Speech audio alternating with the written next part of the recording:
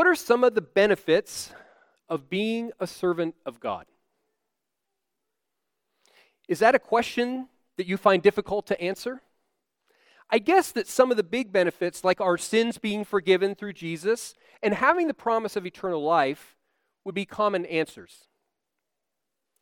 But I'd also guess that at least for some of us, what first comes to mind are the challenges of being a servant of God. Given our geographical location and the time that we live in, it's true that we face opposition for following Christ. We feel the sorrow of our kids being ridiculed for their faith, having what we believe not tolerated in our workplaces, and friction with friends and family who don't follow Jesus. But if our mindset is focused more on the difficulties of being one of God's servants, then Psalm 119, 65 through 72 will help us understand the benefits even in the midst of difficulty. Before we get into the passage this morning, it would be helpful to understand a few things about these 8 verses of Psalm 119. The first is that the psalmist focuses on things that are good in 5 of the 8 verses. In verse 65, God treats his servant well, or we could also say he treats his servant with goodness. In verse 66, there's a desire to be taught good judgment. In verse 68, God is good and does what is good. In verse 71, it was good for the psalmist to be afflicted. Does that one set off any alarms for you or questions about how that could possibly be? And finally, in verse 72, instruction from God's lips is better than riches. Or again, another way we could say that is that it's good more than riches. As we're working through the passage, we're going to see over and over again how God is good and works for our good. God is the beneficial blesser of his people.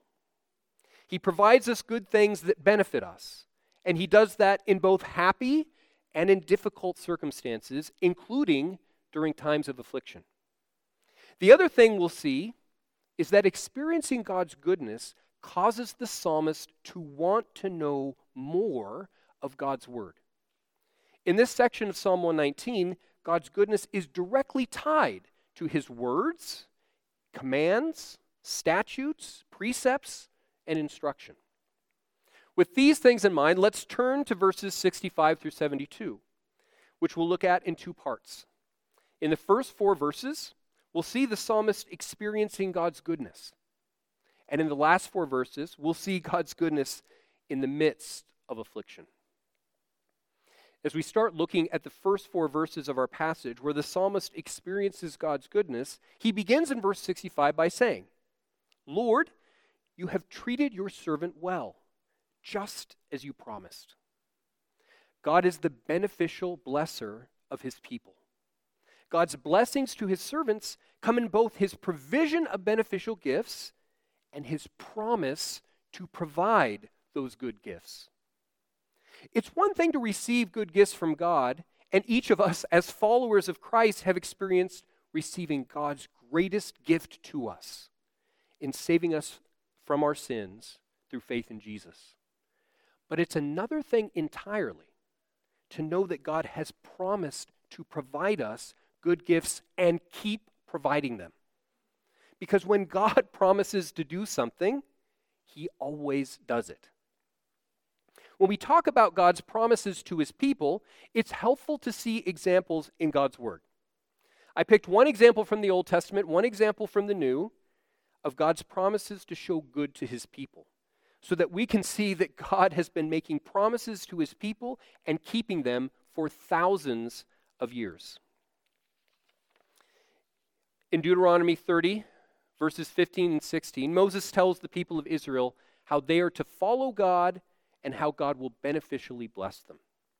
He says, "See, today I have set before you life and prosperity, death and adversity. For I am commanding you today to love the Lord your God, to walk in his ways, and to keep his commands, statutes, and ordinances, so that you may live and multiply, and the Lord your God may bless you in the land you are entering to possess.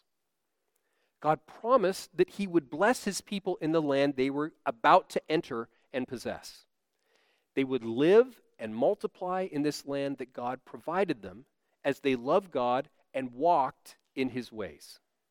God beneficially blesses his people as they serve him, which is just what the psalmist said in verse 65. That's our Old Testament example. In Romans 8:28, Paul writes about how God works in the lives of his people that he saved in Jesus Christ. We know that all things work together for the good of those who love God, who are called according to his purposes. God promised that he would work all things together for the good of his people, who love him and are called according to his purpose.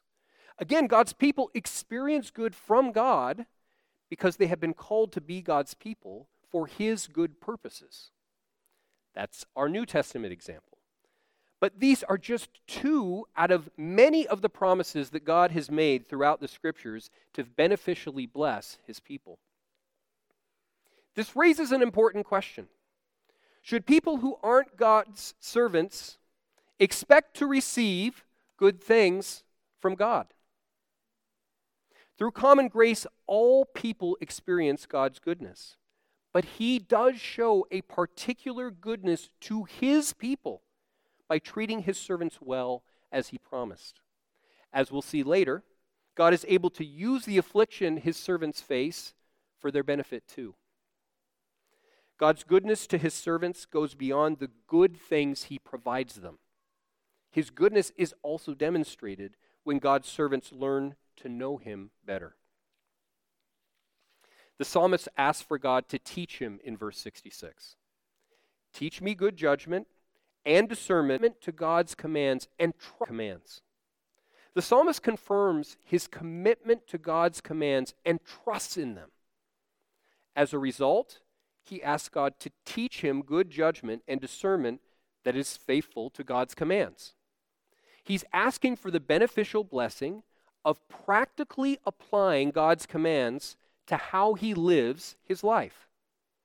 Part of his dependence on God's commands is understanding how to apply them well. So how do we learn to practically apply God's commands? We follow the psalmist's example. We ask for God to teach us good judgment and discernment. Rather than looking deeper within ourselves for good judgment, we recognize our continual need for God, and we ask him for discernment. That good judgment and discernment come from God through his word. Through God's word, we learn his commands and we rely on them. Through God's work in us, we grow in good judgment in how to apply God's words to every aspect of our lives. Part of the beneficial blessing of being God's people is that he teaches us discernment. Learning good judgment and discernment is a lifelong process. We will continually experience situations that show us we need better discernment of God's word. In these situations, we go back to God's word to learn more, and rather than relying on our own intuition, we ask God to teach us through his Spirit. There will be times when we look back and wonder how we could have made the previous decisions that we did, and recognize that we didn't have the discernment then that we do now. In these situations, we need to remember two things. First, God's grace was sufficient for us then, and it's sufficient for us now, even though we may be discouraged by our lack of good judgment in the past. Second, this should spur us on to keep asking God to provide us the good judgment and discernment that we so desperately need, so that we will more faithfully follow him.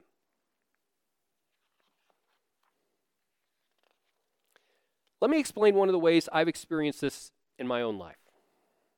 When I first became a parent, I was very focused on God's command for children to obey their parents.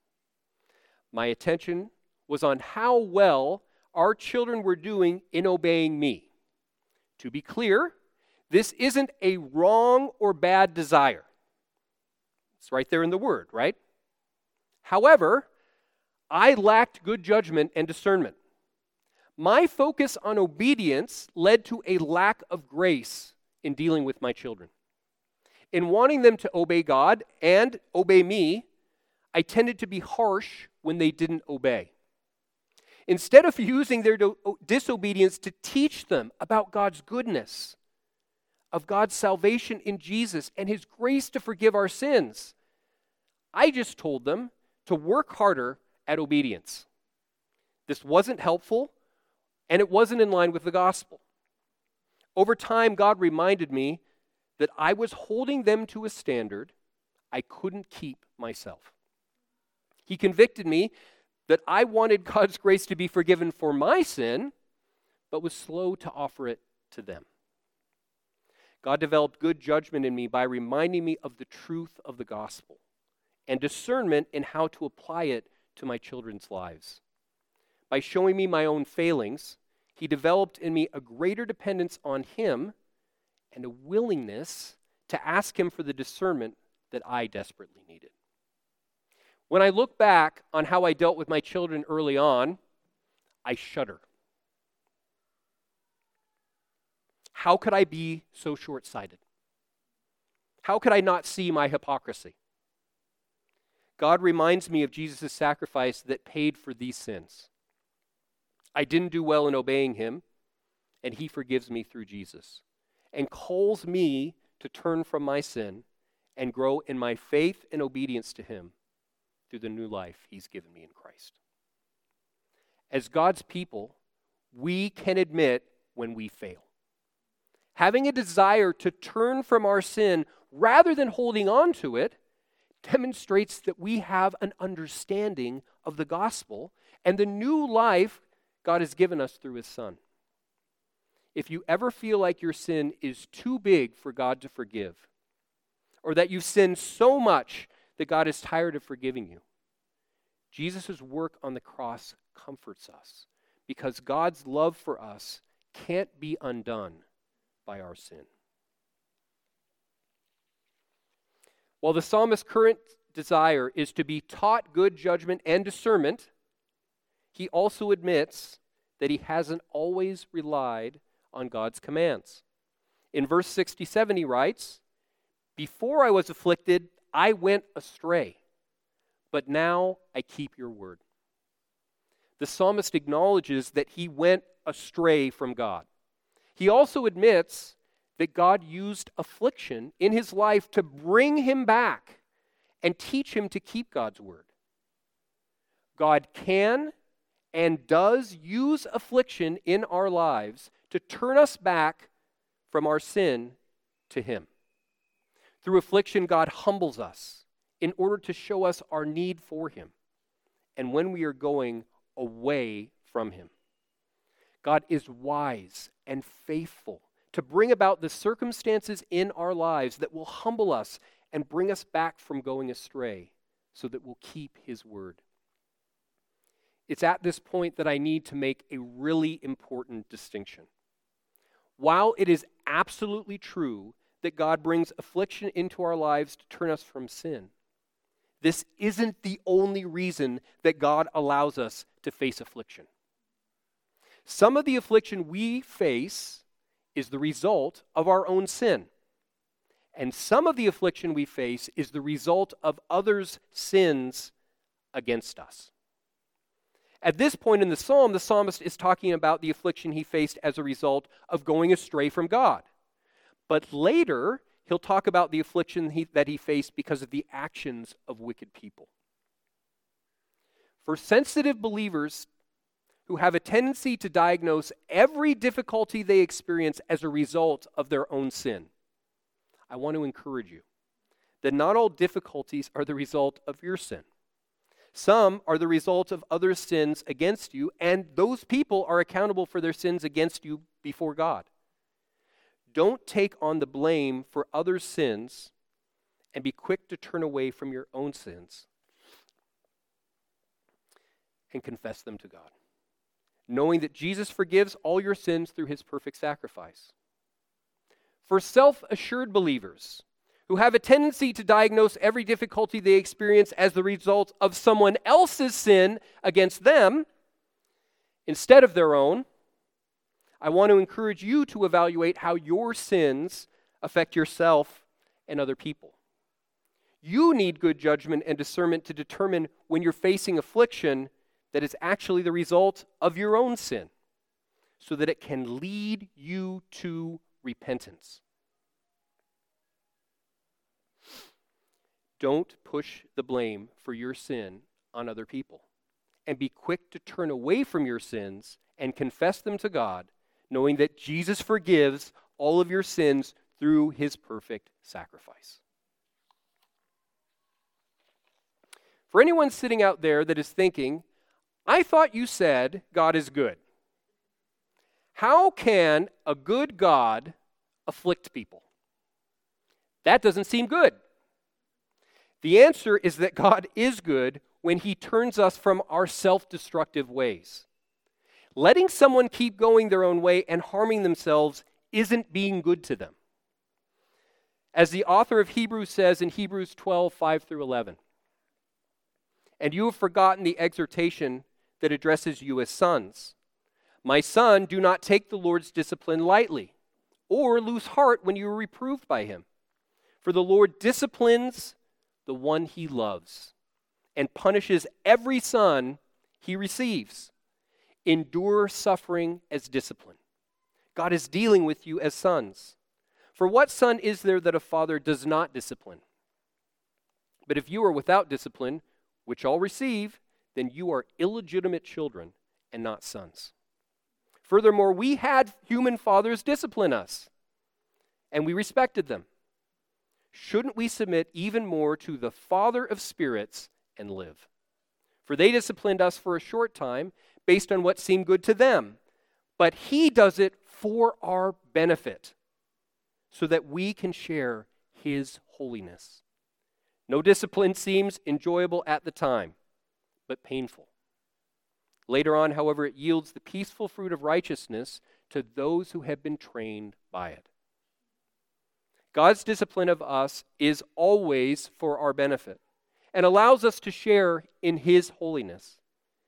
It is also painful, but it trains us to keep God's word and yields the peaceful fruit of righteousness. We see along with the psalmist that God, the beneficial blesser, can bring us blessing through affliction that turns us from our sin to obey him.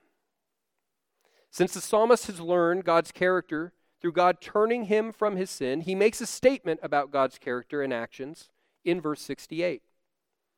You are good, and you do what is good. Teach me your statutes. He has experienced God's good character and God's good actions in his life. Through both being turned from sin and seeing God treat him well, he knows that God is good and does what is good. Jesus is the Son of God who demonstrated beneficial blessings to his disciples during his time on earth. And he continues to provide beneficial blessings to his disciples even today. Jesus is the good shepherd who loves and cares for his sheep. Jesus protects us, guides us, he feeds us, and he laid down his life for us. Jesus chose to lay down his life for our sins by dying on the cross in our place. Jesus taught us to know, love, and obey the Father, and he provides us correction when we go astray. Everything he did during his life on earth was to bring beneficial blessing to his people, and we look forward to the day he will return and end sin and death. As the psalmist declares God's good character and his good actions, he again asks God to teach him his ways. Being taught God's statutes is a direct demonstration of God's goodness. This is why the psalmist asks to be taught God's word over and over again. It's important for us to see that these verses that give us insight into God's goodness focus at the same time on God teaching his people his word. We learn about God's goodness through his word, and it teaches us who he is and how to serve him. Does God's goodness toward you make you hunger to know him more? This is the example the psalmist is setting for us, and as he recounts what it means to experience God's goodness, he wants God to teach him. When I thought about the psalmist's desire to be taught by God, I had to check myself, and I ask you to do the same. How much do we want God to teach us to know him better? Do we want it as much as we want him to meet our desires or to make us comfortable? The psalmist understands that experiencing God's goodness means being transformed by God. Is that what I desire? Is that what you desire? God saves us by his grace through faith so that we can live a new life in Jesus. This new life is transformative. It means putting away the old sinful way of life and putting on the new righteous way of life. It means growing to be more like Jesus day by day. Ultimately, that is what I want. But I'm convicted that I'm holding on to some things that are getting in the way. What I most desire needs to be more aligned with God's word. Being in a relationship with God should cause us to want more of him. If we feel like we've already had enough of him, something is wrong, and we need to ask God to teach us what it is. While seeing God's goodness in our lives can be easier in happy times, it can be hard to see in difficult times. As the psalmist continues into the final 4 verses of this section, he explains how he experiences God's goodness in the midst of affliction. The psalmist describes how the wicked treat him and how he responds in verses 69 and 70. The arrogant have smeared me with lies, but I obey your precepts with all my heart. Their hearts are hard and insensitive, but I delight in your instruction. This isn't the first time the psalmist has mentioned in this psalm how his enemies are treating him. Previously, they taunted him, they spoke against him, and ridiculed him. Now they are smearing him with lies, which means they're saying things that aren't true about him in order to ruin his reputation. In their arrogance and unwillingness to humble themselves before God, they will say anything to make the psalmist look bad in the eyes of others, including things they know aren't true. Since they also have hard and insensitive hearts, they don't care that what they're doing is wrong. Being in this type of situation can be particularly difficult for believers because we were once arrogant and hard-hearted toward God. Now that he saved us through Jesus, we don't want to go back to that way of living. Seeing people be arrogant and lie about us feels wrong on every level. Don't they know that they're ultimately arrogant toward God? Don't they understand that lying about his people is wrong and has consequences? The answer is no, they don't. They're insensitive to God and his ways and think that God's ways are foolishness. It's hard for us to experience this type of opposition because we delight in God's instruction. When we see people despise God's word, it doesn't make sense to us. At this point, we need to remember of God's grace to all people, and especially to us who now believe in him. We were just the same as them. And what changed us was God working in our lives to save us from our sinful and insensitive hearts. In the midst of these attacks, the psalmist responds by obeying God's precepts with all his heart and delighting in God's instruction. Instead of repaying evil for evil, he obeys God wholeheartedly. Instead of having an insensitive heart, he delights in God's instruction. There's a clear contrast between the psalmist and his enemies. When they don't feel any pangs of, while their hearts are hard and insensitive. When they don't feel any pangs of guilt or remorse, he delights in God's instruction. God's precepts and instruction bring beneficial blessing, even in the midst of hurtful opposition. The psalmist is able to see the contrast between serving God and serving evil, and he delights in serving God, even in the midst of having his name dragged through the mud. But the psalmist takes it one step further and says that his affliction was beneficial for him in verse 71. It was good for me to be afflicted so that I could learn your statutes. How can it be that the experience of affliction, of being treated wickedly and lied about, was beneficial for him? Because even in the midst of affliction, he experienced God's beneficial blessing. Through his affliction, he learned God's statutes. When he was lied about, it reminded him of what is true. What is true comes from the Word of God and shows us where we're well aligned with God and where we need to be better aligned with him. The psalmist wasn't seeking affliction. And in this case, it's clear that the affliction he goes through is due to the sins of others. But as he's sinned against, it teaches him to know God more. God uses adversity to show his faithfulness to us and to grow us in our faithfulness to him. Through his own experience, the psalmist sees why lying about others is wrong. He sees how arrogance keeps people from humbly following God. He feels the wrong that's done to him, and he knows it's wrong because of what he's learned from God's word. As he sees the consequences of turning away from God, it helps him delight in God's instruction and the beneficial blessing it brings to God's people.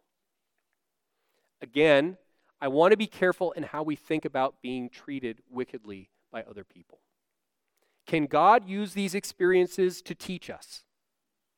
Yes, he can. Does that excuse the behavior of wicked people? Absolutely not. Just because God uses the intentions of evil people for our good doesn't make their evil actions any less evil. We can say, along with Joseph, when he spoke to his brothers in Genesis 50:20, "You planned evil against me. God planned it for good." This helps us understand at an even deeper level just how good God is. Even the darkest actions of evil people can be used by God to accomplish beneficial blessings for his people, to learn about him and grow in him. Having seen God use affliction for his good, the psalmist finishes in verse 72. Instruction from your lips is better for me than thousands of gold and silver pieces. Instruction from God's lips is good, and its goodness is more valuable than thousands of gold and silver pieces. When God teaches us his word and its value, we come to know that it's more valuable than any amount of money.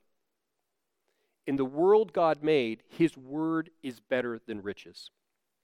His instruction brings us beneficial blessings that silver and gold simply can't. When we're making lists of what we should desire the most, God's word goes right to the top of the list. We don't want to make light of the affliction that the psalmist experienced, or that we experience. However, like the psalmist, we can recognize that learning God's word and knowing it more is worth going through affliction, if that's what God has for us. He will provide us perseverance through our trials, because his son faced similar trials and obeyed God's word to win our salvation. Jesus Christ came as a beneficial blessing from God the Father and laid down his life so that we can experience the blessings of God instead of the wrath that we deserved. Not only was Jesus good, he did good and taught us to know and obey God. Even though we were hard-hearted and insensitive to our sin, it didn't stop Jesus from fulfilling all of God's promises in order to reconcile us to God. When the arrogant smeared him with lies, he obeyed God with all his heart and delighted in his instruction, even though it meant dying on the cross for our sins. Jesus endured opposition from people who lied about him, misrepresented what he said, and wanted to discredit him. We're called to follow his example. As we experience affliction due to the sins of others, we learn to grow in obedience to God through that adversity. God shows us his goodness by teaching us to know him and growing us in our faith in him. Jesus' sacrifice for our sins even pays for the times that we're arrogant and unfeeling toward God, and when we sin against him and others. Jesus is our resurrected Savior who gives us new life and transforms our lives today as we wait for the eternal life God has promised is coming. Jesus is the fullest expression of God's goodness to us, and all the beneficial blessings we receive from God were purchased by him. Let's pray. Our Heavenly Father, we thank you that you are good to us as you have promised. Father, we thank you that you are the good God. It is part of who you are, and that you do what is good. You show your good actions toward your people. Father, we thank you that that can occur even in the midst of affliction. And so we ask, Father, that we would follow the example of your Son, our Savior, in continuing to persevere in the midst of affliction, in not losing heart, in not being discouraged, but trusting you to provide us the perseverance, the endurance, the wisdom, and to use the difficult situations we face to grow us in our understanding of your word and our faith in you. Father, we praise you for Jesus. We thank you for his faithfulness and goodness in coming and laying down his life so that our sins could be forgiven. Father, thank you for the goodness you showed us through him. May we continue to grow in our faith and obedience to you. Lord, may you continue to teach us your word and work it into our hearts and minds. May you continue, Lord, to be glorified in us and through us as your people. We praise you in Jesus' name.